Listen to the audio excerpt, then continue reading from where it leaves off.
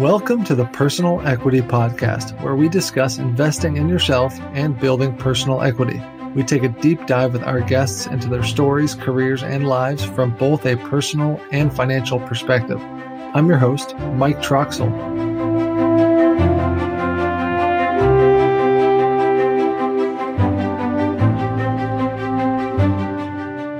Today, we'll be speaking with Ernest Owusu, who is a sales development leader at 6 Sense. In our conversation, we covered family, fitness, and his transition from the NFL to sales. The links and information in the episode can be found at personalequitypodcast.com. Hi, Ernest. Thank you for joining me. Welcome to the show. Thank you so much. I appreciate it. Yeah, I'd love to start with the present. If you can give listeners an idea of sort of where you are now and what you're up to. Yeah, sure thing. So again, Ernest Owusu. I'm currently working at a tech company called 6 Sense, which basically we work in the account-based marketing space, selling to both sales and marketers. And my primary role over there is I lead a team, or I head our North American business development team. So a team that's basically doing all the cold calling, emailing, social outreach, et cetera, just trying to generate meetings and pipeline with prospective customers. Been with 6 Sense for, a little over a year now. But again, kind of going through my progression, my career, but started out as a professional athlete, and I've been doing this whole tech thing for the past 5 years. And now I'm currently working at 6 Sense, and it's been an awesome journey to this company, and also seeing what we've done so far has been a lot of work. It's been a lot of fun. That's great, and I don't want to age you, but you're awfully young to have already had 2 careers and 1 retirement. Would you mind talking a little bit about that and your transition? Yeah, sure thing. And I won't take any offense to that. Not aging me by any means. So yeah, to your point, I started out as a professional athlete.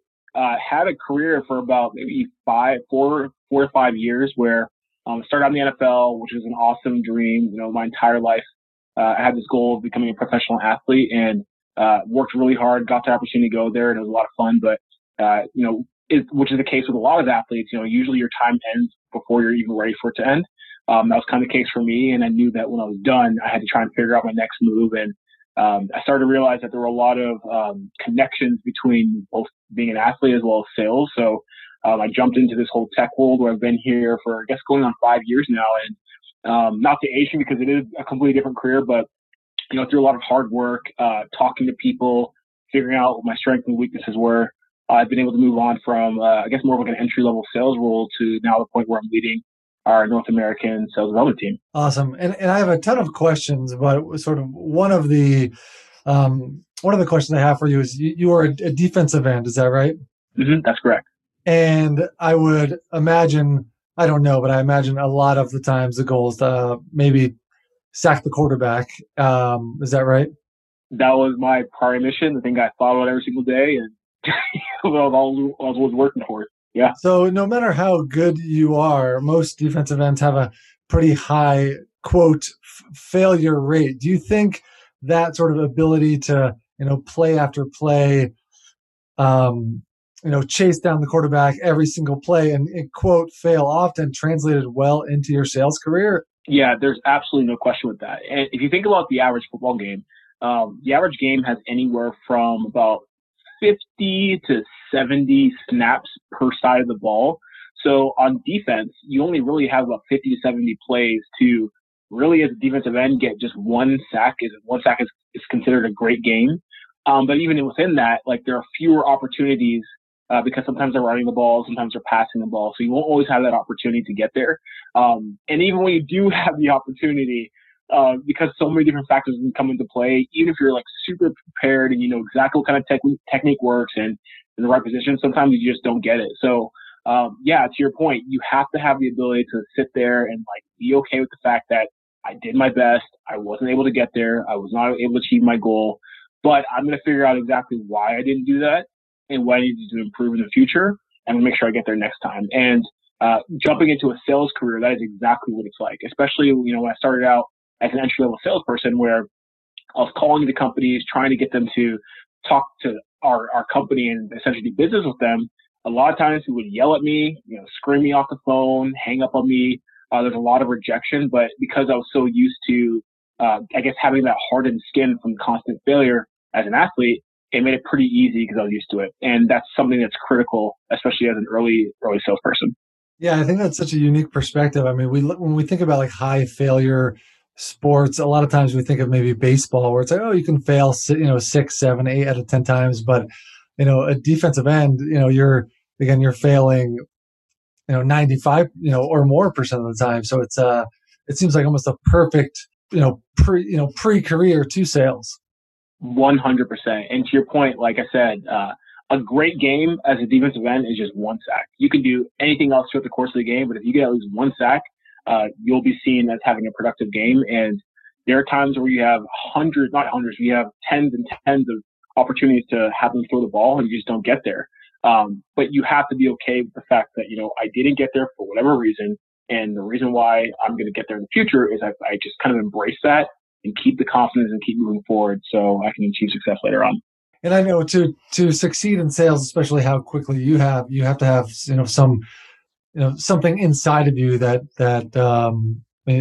pushes you to that level. Like looking back to a young age, did you have any sales type roles or, any entrepreneurial experiences like lemonade stands or anything like that? Yeah. So I can't really say that I had any kind of sales type of experiences in the past. I think I was very much focused on trying to find ways to get the things I wanted. And I remember like when I turned 15, I was like super excited because then I was finally able to like have my own job. Because if I had my own job, I can get my own car and kind of have a little bit more financial freedom.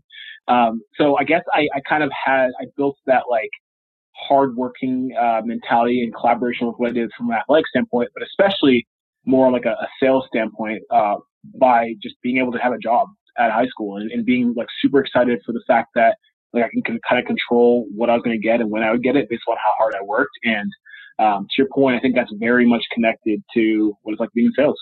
And so, fast forwarding to today at 6 Cents, what does you're leading a team. Like, what does a typical day look like for you? Are you still making phone calls or more so coaching and leading and managing people that are? Yeah, that's a great question. So I think that like as people continue to rise in leadership, kind of trying to distance yourself from like more of the tactical plays and taking a little bit more of a strategic role is something that a lot of people initially are challenged with. I personally like to obviously I'm handling this overall strategy of my team, but I love having the ability to kind of just get in the weeds and get back to calling and emailing people and doing all these different kind of social touches because at times leaders can sometimes get lost and not necessarily be as in the weeds or understanding of the current problems within your own team. So I will say I'm not very heavily involved in like doing all the calling like I did in the past, but you will find me doing some prospecting and trying to get meetings with people just because one, I have a true passion for it. I like it a lot. And, second, I just want to make sure that I'm like truly understanding what's the best way to lead my team. But so that's the first thing. So I guess tactically, I'm always like trying to at least make sure that I'm abreast on the current environment. But strategically on a day-to-day basis, it's just working cross-departmentally. I think a lot of pipeline business development teams are very much in the middle between sales and marketing. So it takes a lot of coordinating. And, people always talk about like sales and marketing alignment where the teams aren't getting along. Good pipeline teams, good business development leaders have the ability to truly understand the goals of each team and make sure that everyone is in sync for the overall company goal. And now that I'm in more of a strategic leader role, that's paramount to what I'm doing, just to make sure that all of our programs and systems are in place to make sure that all goals are hit, not just in my team. Yep, that's interesting. So you do love making sales calls, and you still do from time to time. Is that a way to maybe build a different type of equity with your team? It almost makes me think of a dad who still wants to show their kid that they can dunk a basketball. Like just because you're just because you're a sales manager, it doesn't mean you can't still make a successful sales call. 100%. And I will say when I've been with 6 Cents for a little over a year now, and one thing that I did want to show everyone is it's not enough for me to come in as a new manager, a new leader, and just kind of say, hey, everyone, just do this. I got to show you it works first. So when I first started out at this company, a lot of what I was doing was like actually doing my own prospecting and showing people the methodology behind why I was doing it and why I was working. Just because like you can't lead a team. Like it's not enough to just lead a team telling them what to do because you think it's the right thing or you're mandating them. I want them to actually believe it. And the best way for me to do that was to kind of just get in the weeds and show them examples and show them how I do it. And I made that a very important first step at my current company because I was a new manager and I need them to know that the things that I was doing worked and for them to basically trust it. That's great. And can you talk a little bit about the difference between some people's maybe perception of sales, right? Sometimes it's almost like a bad word, like you're smooth or taking advantage of, but it's actually an incredible career. It takes a lot of education and empathy and technique and sort of understanding of people and solutions and businesses. Can you sort of talk a little bit about the differences between the maybe perception some may have versus the reality? Yeah, you're exactly right. And it's kind of funny how, and I wonder when it's not going to be like that. That's going to be the thing that I'm kind of curious about. But, typically when I tell people I'm in sales, the first thing I think of is like a used car salesman or like someone who's doing door-to-door sales or a lot of the I guess more aggressive selling types where you're just like pestering people because you want them to buy something.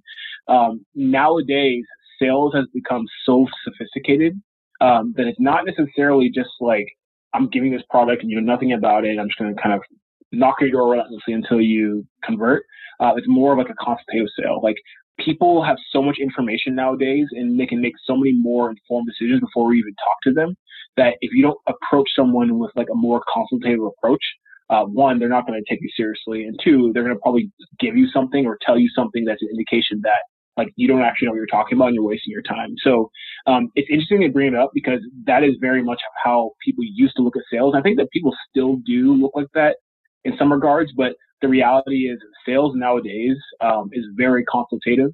And it's a very strategic role and under many different environments where like you have to really understand like not just your product, but also like what the people you're selling to care about and like what's the best way to provide value to them. If you don't have that, then it's going to be really challenging. So some of the I guess the personas that people think about in the past of like that super smooth, like pestering person who's just trying to get a deal and not really caring about the person, that doesn't necessarily work as much anymore because, buyers have changed and they're a lot more informed. So some of those like relationship tactics that exist in the past aren't quite as effective as they are nowadays. Well, hey, I totally feel your pain. I mean, I'm in a similar industry where there's, oftentimes a negative association, right? So it's sort of up to us to slowly change the stigma. Mm-hmm. Mm-hmm. So you've had a like really fast growth period during your first 5 years in your career, outside of sort of, hustle and smarts and willpower.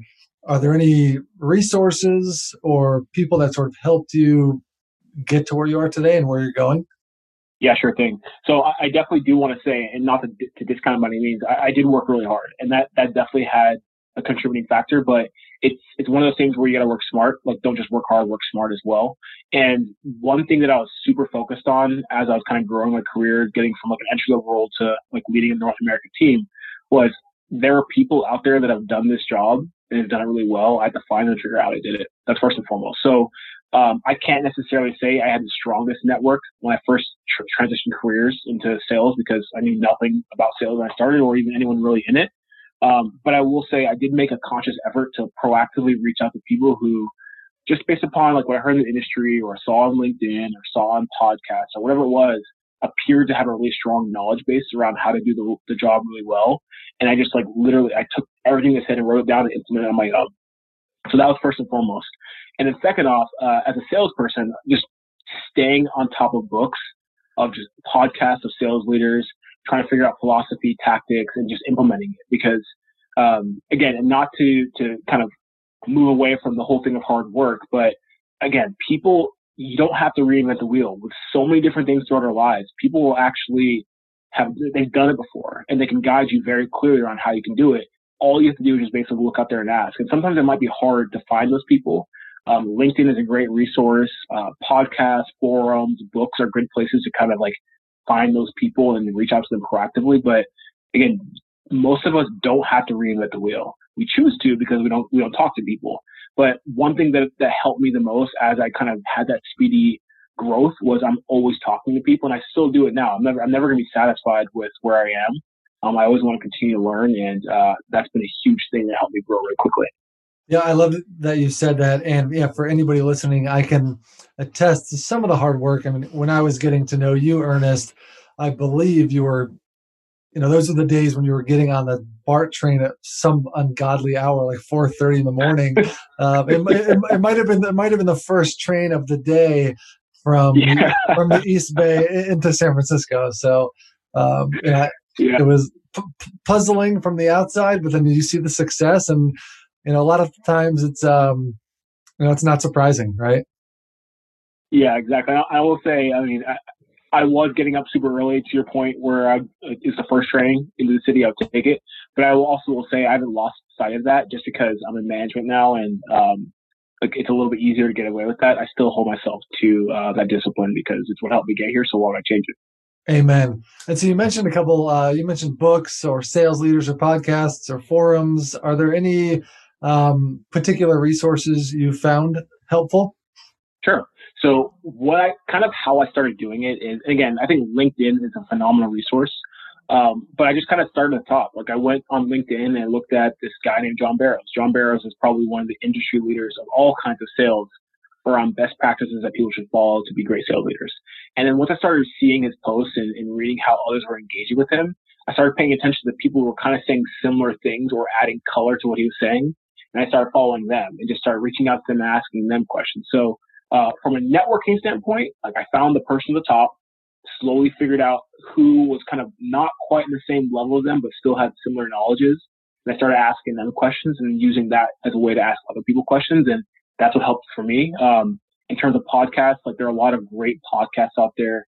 And that's kind of, I feel like nowadays there are a lot more than they were in the past, but one that helped me out a lot, especially as an early salesperson, was Sales Hacker or the SDR Chronicles. Those are very particular of just like selling strategies and management strategies, as well as like tactically as an SDR or BDR would make you effective. And also books. To your point, Mike, around what I used to do early on in my career when I was taking those trains really early. I love to read. I think, people say readers are leaders or leaders are readers. But I'm conscious of the fact that, I don't always have time to do that. So I've really doubled down on Audible and audiobooks. And that's just a super easy way for me, especially during commute, which, obviously we don't have right now. But for me to kind of just make sure I'm staying on top of different ways to learn, and that helped me out a lot too. I love that you mentioned John Barrows.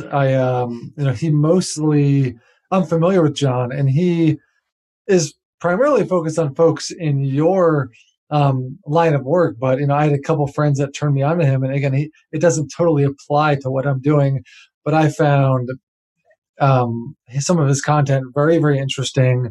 I do pay attention to him.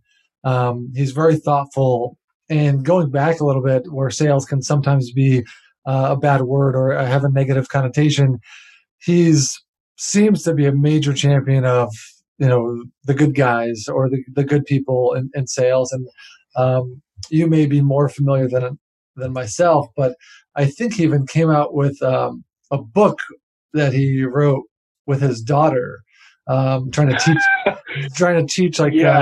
teach kids that, hey, sales is okay, it's a good profession. I actually just looked it up. It's called "I Want to Be in Sales When I Grow Up." It's actually funny you mentioned that. So I'm not sure if we mentioned this earlier, but my wife and I, we just had triplets. So a new father over here, and one of our current clients actually gifted that book to me. So our kids are still pretty young. I haven't had a chance to raise them, but I'm definitely looking forward to it because I do want them to know that their daddy isn't some like slimy, greasy salesperson, but kind of similar to what everyone else thinks right now. Yep. Well, that's awesome.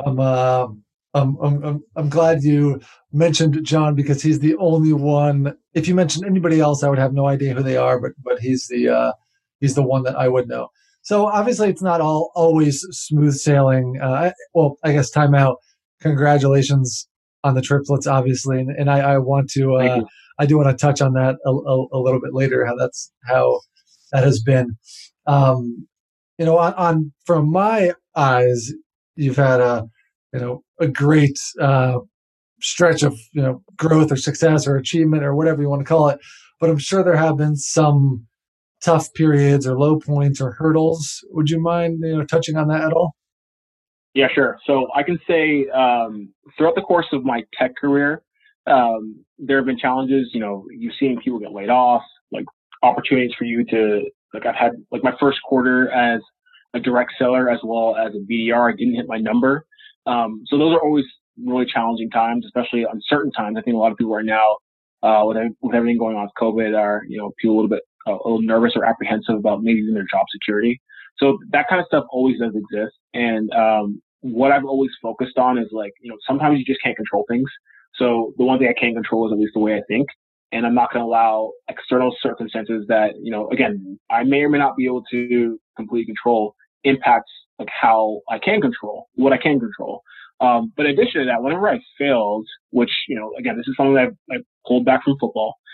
Whenever I failed, I've been very focused on like, first off, failure is an awesome thing. You always hear people say that, but like the one thing I fear is not knowing or not having the ability to improve what I'm doing. Because if you do that, you hit your ceiling and there's no more potential for you. So I always welcome failure. I don't want to just completely lose every time, but I welcome it. And the reason why I welcome it is because I know it presents opportunity for me to grow. And every single time, whether it's like that one quarter where I didn't hit my number, there's a reason for it. And I'm excited to learn what it is, because I will figure out a way to never let that happen again. So in sales, it's pretty objective. Like, you're going to fail sometimes. And I don't know of any salesperson who's hit their numbers every single quarter for as long as they've been in sales.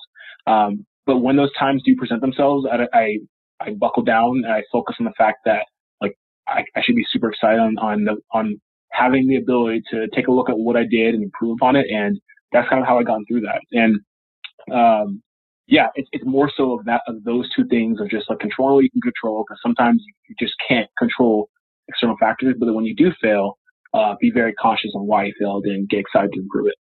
So you have an amazing mindset, and for as long as I've known you, you have. So the people I know that have a similar mindset, that doesn't necessarily happen by accident, and it's very intentional. So where does that come from? Yeah, honestly, I think to what we talked about earlier, being a football player, I failed so many times in football, but I'm still standing. I failed, like, I remember even like my freshman year of high school, I played like 2 minutes. Like, I never played my freshman year. But I was conscious of like, I love football. I know I can improve. I'm trying to find a way to at least make JV the next year.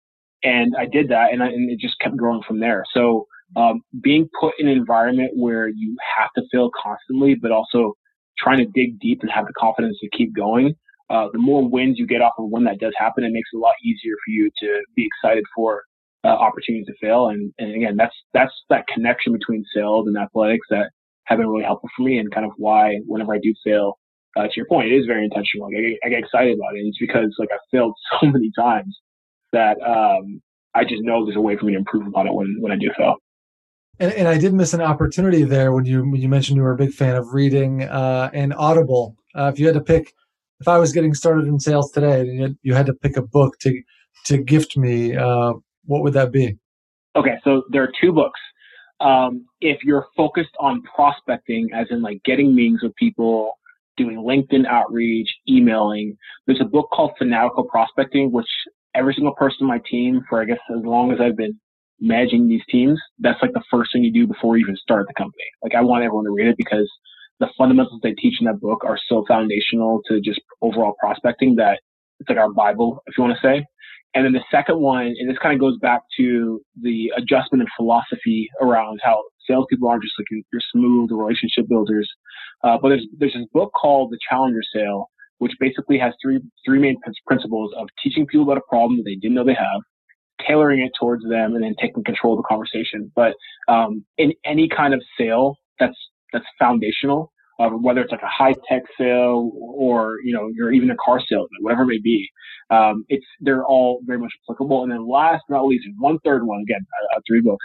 The last one, which I think is really strong, is this book called Never Split the Difference, which has like very tangible, tactical negotiation tactics you can use. And you don't necessarily have to be negotiating with someone, but it teaches you the psychology behind why people make decisions and kind of what pushes them in certain directions. And I've used the tactics in that book for a long period of time. It's been really helpful. That's great. And you're not the first person that's recommended that to me. And I don't know why or what it is, but it seems like for me to read, for a book to shoot up on my reading list, right? Because we all have reading lists that are maybe 100 books long. It needs to be recommended to me a number of times. So I think that's maybe the second one on the podcast and maybe third overall that's mentioned, that Never Split the Difference book. So it's I think Chris Voss is the author, right? Mm-hmm. And he was like a hostage negotiator or something. Is that right? Exactly. And again, I would highly encourage anyone so I've used it for sales, but it's just really good for handling conversations. You'll learn a lot of things in there. And to your point, Chris was a former FBI agent, hostage negotiator, and it's really powerful. And I will say, I don't know how old the book is, but the thought process in it is tried and true and still very effective for myself as well as the teams that I've managed. So talk a little bit about sort of your support system. I know you hold your team near and dear to your heart. I also know you hold your other team, your family, your number one team, very near and dear to your heart. Sort of talk a little bit about Mhm. that and sort of your um, your tribe. Just getting to know you. That seems very, you know, talking to you for 1 hour. That's a very very important thing to you, and everybody says that, but it seems a little more apparent with you. Yeah, sure. So, I mean, the most important thing is my direct family. My direct family impacts all the decisions I make before anything else. It's kind of like one of those things, like your family's your foundation. If your foundation is weak, then how can you expect any other part of your life to thrive? So, my wife Megan, as well as my three kids, that's always, no matter what, going to be the priority. If there's ever any circumstance or any great opportunity or whatever it may be that's going to even remotely jeopardize like my time with my family and how well we're doing, I'll never even for a second glimpse at it. So that's first and foremost. That's always the most important thing to me. And the second thing is my team. Like not just my entire company, but my direct team that I manage. We're a very tight knit group, and I've always had because I came from athletics, and your team that's your squad. That's how you achieve your goals. You go through the ups and downs, and the only way that you can kind of get through that is if you're super close. And through all teams that I manage, that's always been foundational. I think it's tough when you're managing entry level salespeople because typically they're not on your team for more than 2 years. So you're going to have to watch them graduate and bring on new people at a relatively high rate. But when you're on my team, or even once you graduate, you're like family to us. And we actually, interestingly, kind of bring that up. At my company, we have our company value, which is an acronym of FAMILY. And FAMILY stands for fun, accountability, mindfulness, integrity, love, yes. And every single week, without fail, my team and I, when we go through our forecast and try and predict where we're going to be at the end of the week, before you anything throughout the course of the week, the first thing we do is talk about family. So it's who is it on your team that best exemplified our family culture? Because I want to establish that on a weekly basis. So, and the whole point of me bringing that up is because yes, I do have my main support here with my wife and my kids, and that trumps everything else. But in my work life, my family culture is just as important when it comes to taking care of them. That's amazing. And so I haven't asked you directly, but it's sort of come up throughout the conversation about, investments you make in yourself to sort of improve. And we've talked about, family, mindset, books. Are there any other ways that you sort of intentionally allocate, time, money, resources towards yourself to just become a better you? Yeah, sure. So definitely mentally. I'm the person who and I will say again, I just have a new family, so I've been struggling with this really hard. I have to work out. That's like my safe space. That's where I feel really good. I feel strong. I feel happy. It's a way for me not just to take care of myself physically, but also mentally. And I think that everyone in their own way has something like that, whether it's a hobby or just going on walks. But you have to have that one place where you can kind of just separate from like all the hustle and bustle of your work and all those different stresses you're going through and just focus on yourself and just make yourself feel better. And for me, that's working out. So a really strong way that I invest in myself is mentally, I guess, which ties in perfectly to physically, but mentally just finding time to work out and just kind of holding myself to that because you'll often see that if you're not taking care of the head first, then everything else doesn't really follow. And I know that, so I just try my best to make it a top priority, which I will say has been tough with 3 newborns, but I'm finding ways to make it work here and there. You have the ultimate excuse, and I couldn't agree more. And it's taken the last 12 months to sort of remind me of that, where when you take care of yourself physically, it does really help, at least my mental health, and it sounds like yours as well, where when you think of mental health, you might think of something else. But something about getting in the weight room and throwing some, a couple of pounds around, if you're talking about me, it makes me feel a lot better mentally. That could not agree anymore. Completely agree. So if I guess one thing I'm curious about is in sales or any roles that are have some commission orientation to it, is the spending mindset. Like, for example, there could be a book or a course where you were thinking about purchasing, and where somebody else might hesitate to purchase, or pay $100 for XYZ. For yourself, the ROI on that could be massive, right? Like, for example, one of those books you mentioned, right? Spend $12 for the book.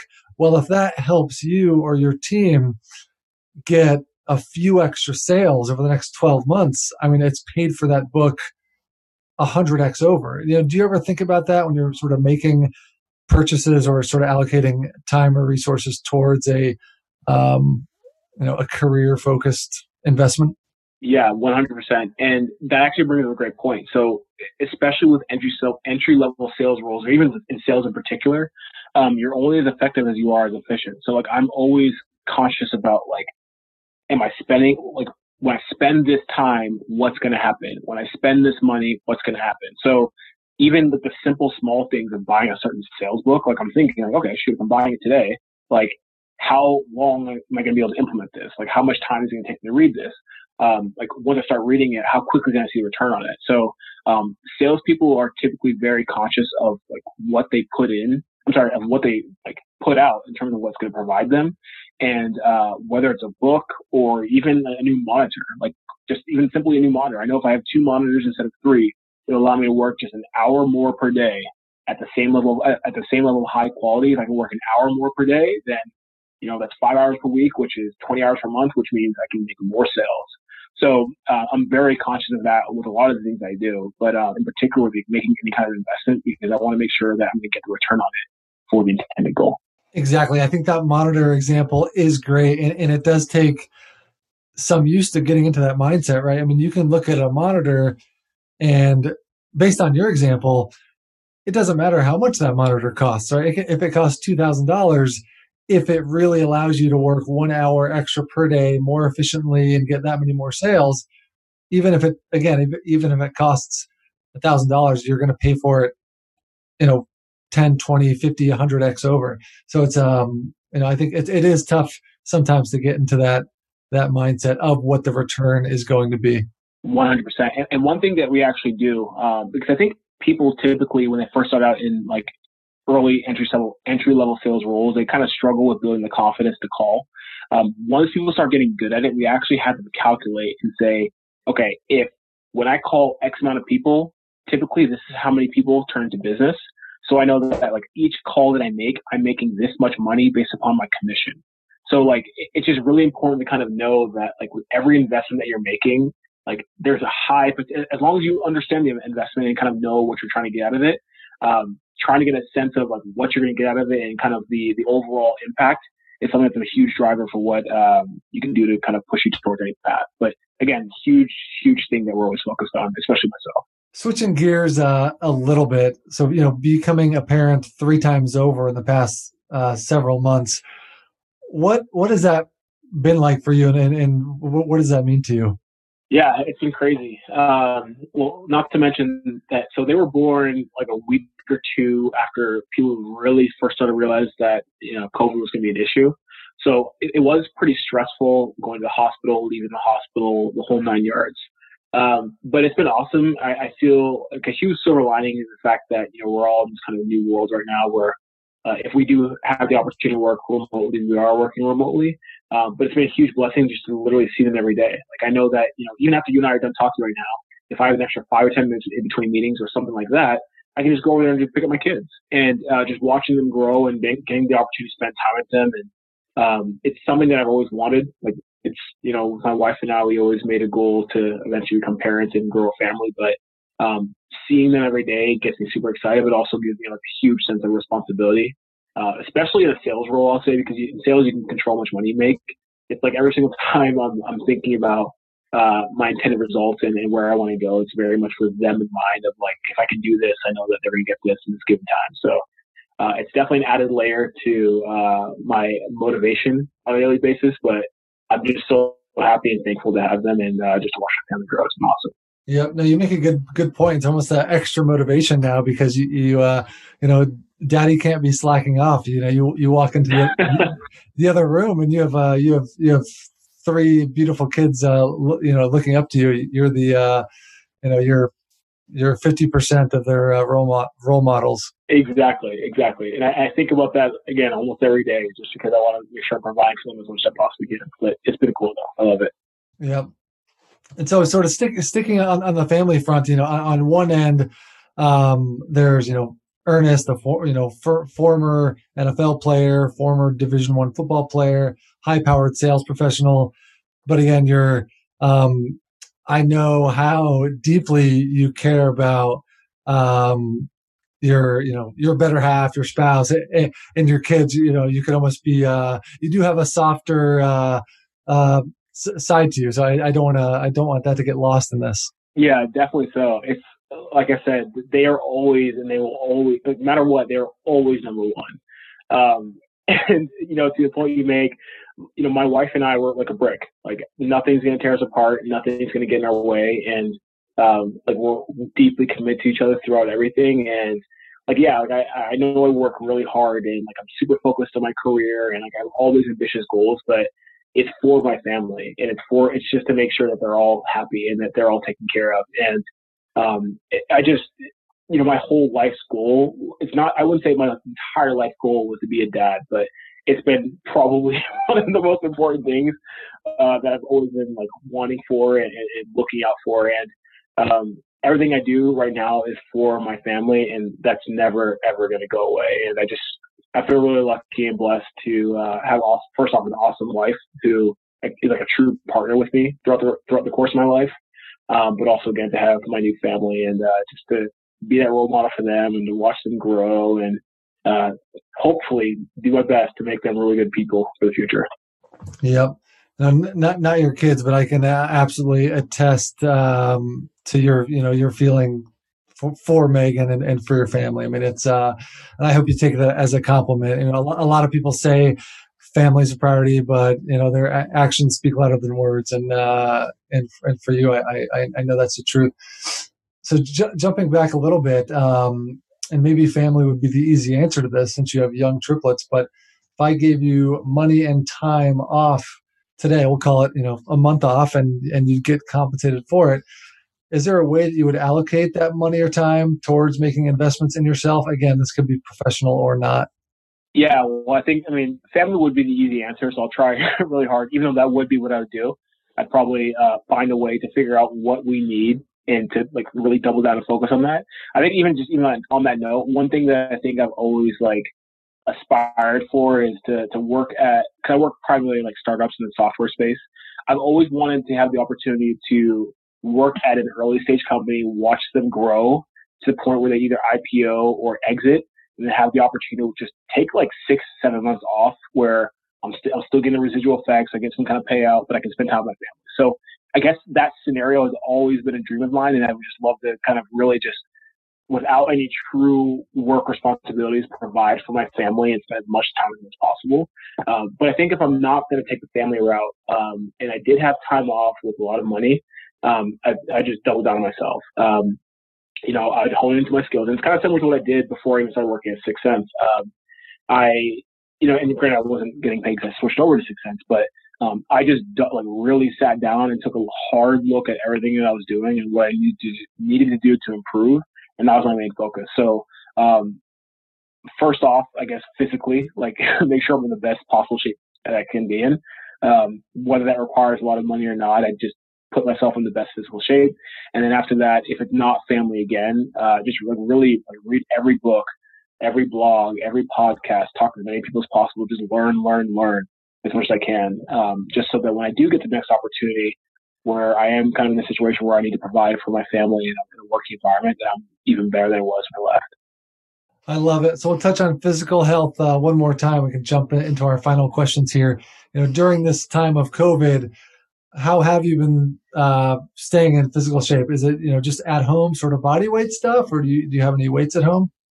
Yeah, sure. So I actually got lucky. I guess when we got married, someone gifted us like these Bowflex dumbbells, which I've gotten really creative with, and I also have a bench too. So I'm pretty lucky that I can just kind of step outside and just do a quick workout, and like a pretty good workout too.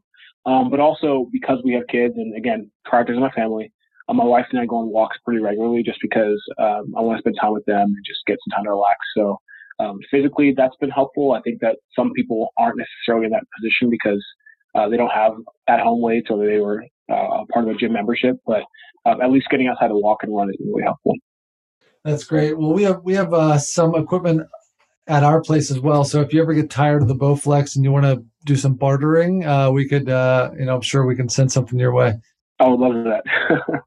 So as far as content goes, but outside of career oriented, I know you have some other interests. Is there any interesting sort of content you're consuming for fun? TV, any Netflix, any TV shows, any books, or is there no time for that right now? Yeah. So, I mean, interestingly enough, and by no means do I claim to be an expert, but because there's a lot going on right now, especially with COVID, I'm just curious to learn about like our vaccine adoption process. So there have been a couple of documentaries I watched on Netflix, reading blogs, reading news articles. I'm just, one thing about myself that I kind of think has helped me a lot is I feel like I'm just pretty naturally curious about things. And because this is so applicable to everything going on right now, I just been like really immersing myself in and following people on Twitter, reading blogs, watching documentaries, etc. And it's been interesting. I think I'm learning a lot. Obviously, it's very applicable to what we're going through right now, but I'd say that's my main focus. I guess not to be expected. I mean, to be expected, but aside from that, sports is obviously something that I was very well versed in the past. So I just always love reading books about like great like athletes in the past, or like watching documentaries or things like that. And our rumor has it you're a big fan of The Office. Is that true?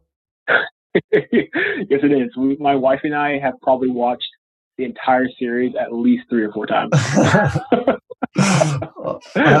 I wasn't going to let you off the hook there. With next question, you have some skin in the game now with the young ones. If you had to design a course for your kids at any age, what would the course be and why? Yeah, so I think, and I don't really know, I would have to do a lot of learning about this, but I'm a huge believer in the importance of high emotional intelligence. And I think that some people are kind of under the assumption that it's learned or you're born with it. I would love to help my children develop a course on like how to interact with people and like kind of what gets people to think and what gets people to think a little bit differently and kind of what gets them to tick. So some kind of course on the importance of emotional intelligence and kind of owning your emotions and kind of like regulating them well, I think is really important. I think that it's interesting because we all kind of forget that a lot of the reasons why we make our decisions are purely off of emotions. Some people are a lot more objective and can remove them at times, but it's just a really important skill to master. And maybe that's just my sales side, I'm not sure. But just a really important skill to master. And I'd love to be able to create a course and just really educate my children on the importance of emotions and why you should care about them. Well, when you're finished designing the course, I would love to take it if there's no age limit on it. Yeah. So you're on a walk with Megan. You guys cannot talk. You are forced to listen to me have a conversation with somebody. Is there any sort of anybody out there that you would love to listen to me interview? Honestly, I would probably have to say her mom. And the reason why I say that is She's an awesome go-getter, from starting multiple businesses to running in college. So I just really respect her. She is a really hard worker. She's like talented a lot of fronts. And I think that she, like, both Megan and I have learned a lot from her in our past. So, from her past. So I think she'd be a really cool person just to kind of like learn about her history and how and why she's attacked certain things. That's a great answer. I'll have to put her on my hit list. I know. Megan's on the list. I'll have to add your mother-in-law as well. And I know you're not just sucking up, even though maybe some listeners would think that. I know you're not. Yeah. So flipping the script a little bit, if you had an hour of somebody's time, past or present, is there anybody you would like to have a conversation with or pick their brain? Yeah, so this might seem like an odd answer, but easily, no questions asked, Arnold Schwarzenegger. And the reason why I say that is because if you look at the course of his life, he was an immigrant, had nothing on his back, and he absolutely dominated 3 different careers, right? So he was an Olympic bodybuilder. He was a world famous blockbusting actor, as well as a governor of one of the biggest states in the country. And that stuff doesn't happen by accident. And I think people, they think about him, especially because he's an actor and, he's done some funny roles and he's an action hero and he's a bodybuilder, that, he's just Arnold Schwarzenegger. But, people don't do that. To have achieved that level of success on 3 completely different playing fields shows a lot about who he is and kind of how he thinks and how he attacks things. And I would just love to learn his mentality, how he's grown, everything. There's just so much you can learn from him. That's a great answer. And I think I listened to an interview with him a few years ago, and I was blown away because I learned some of that. And you're totally right. When we hear his name, we think of, big, strong guy who was in some movies and somehow got elected as governor, right? But then you listen to him and his story, and it's like, wow, this guy is incredibly talented. And like you said, succeeded, incredibly in 3 different careers. And I believe, and maybe you know this, I believe that he became a millionaire before he was a movie star. I mean, he was, through his own, business ventures and I think real estate involvement. So he's a super savvy guy, and I would love to tune into that. So maybe I can convince you one day to start your own podcast. Yeah, that'd be nice. And I know you do exist in some places online, and I couldn't believe it. But right before this call, I realized that I am not even connected with you on LinkedIn, despite being connected on some other social medias. So if someone is listening to this, where's the best place they can find you or get in touch with you? Yeah, sure. So I think the 2 best places are, 1, Twitter. Interestingly enough, you think of the name Ernest Owusu and think that it's really uncommon. There are actually a lot of Ernest Owusus. So my Twitter handle is the Ernest Owusu, ERNESTOWUSU. And then on LinkedIn, you can find me just by searching Ernest Owusu, and I work at a company called 6 Cents. Beautiful. And the Ernest Owusu. So are there 2 E's in the beginning there, or is it just 1 E? There are 2. That's great. Any parting thoughts for our audience? No, not really. I mean, I think that actually, I will say a couple of things. Having, been a professional athlete and kind of getting into a different career, I think a lot of people struggle at times with career transitions and trying to make things work. Or if you're ever in a low part of your career, just know that there is a formula for your success, whether it's at that company or in a different role or even a different industry altogether. And what's helped me be effective and kind of grow at the rate I have is I've always been very conscious of what I'm good at and what I'm not good at. And then when I'm really good at something, I make that my strength. One thing that was really cool about being a professional athlete was all these Hall of Famers that I worked with as coworkers, if you want to call it. They all were very conscious of what they're good at, and they made themselves so much better at that than anything else that their competition just couldn't touch them. So every one of us has the ability to kind of do that in some different way. And even if it's not as strong as you'd like it to be, you can make it even stronger. And I would just encourage everyone to kind of really know their strengths and kind of what helps them be successful. hone into it and just find where the path is going to lead you in that direction so you can take advantage of it. That's great advice. Well, Ernest, it was great chatting with you. Thanks so much for coming on, and I'm looking forward to the release. I think people are going to enjoy this. Awesome. Me too.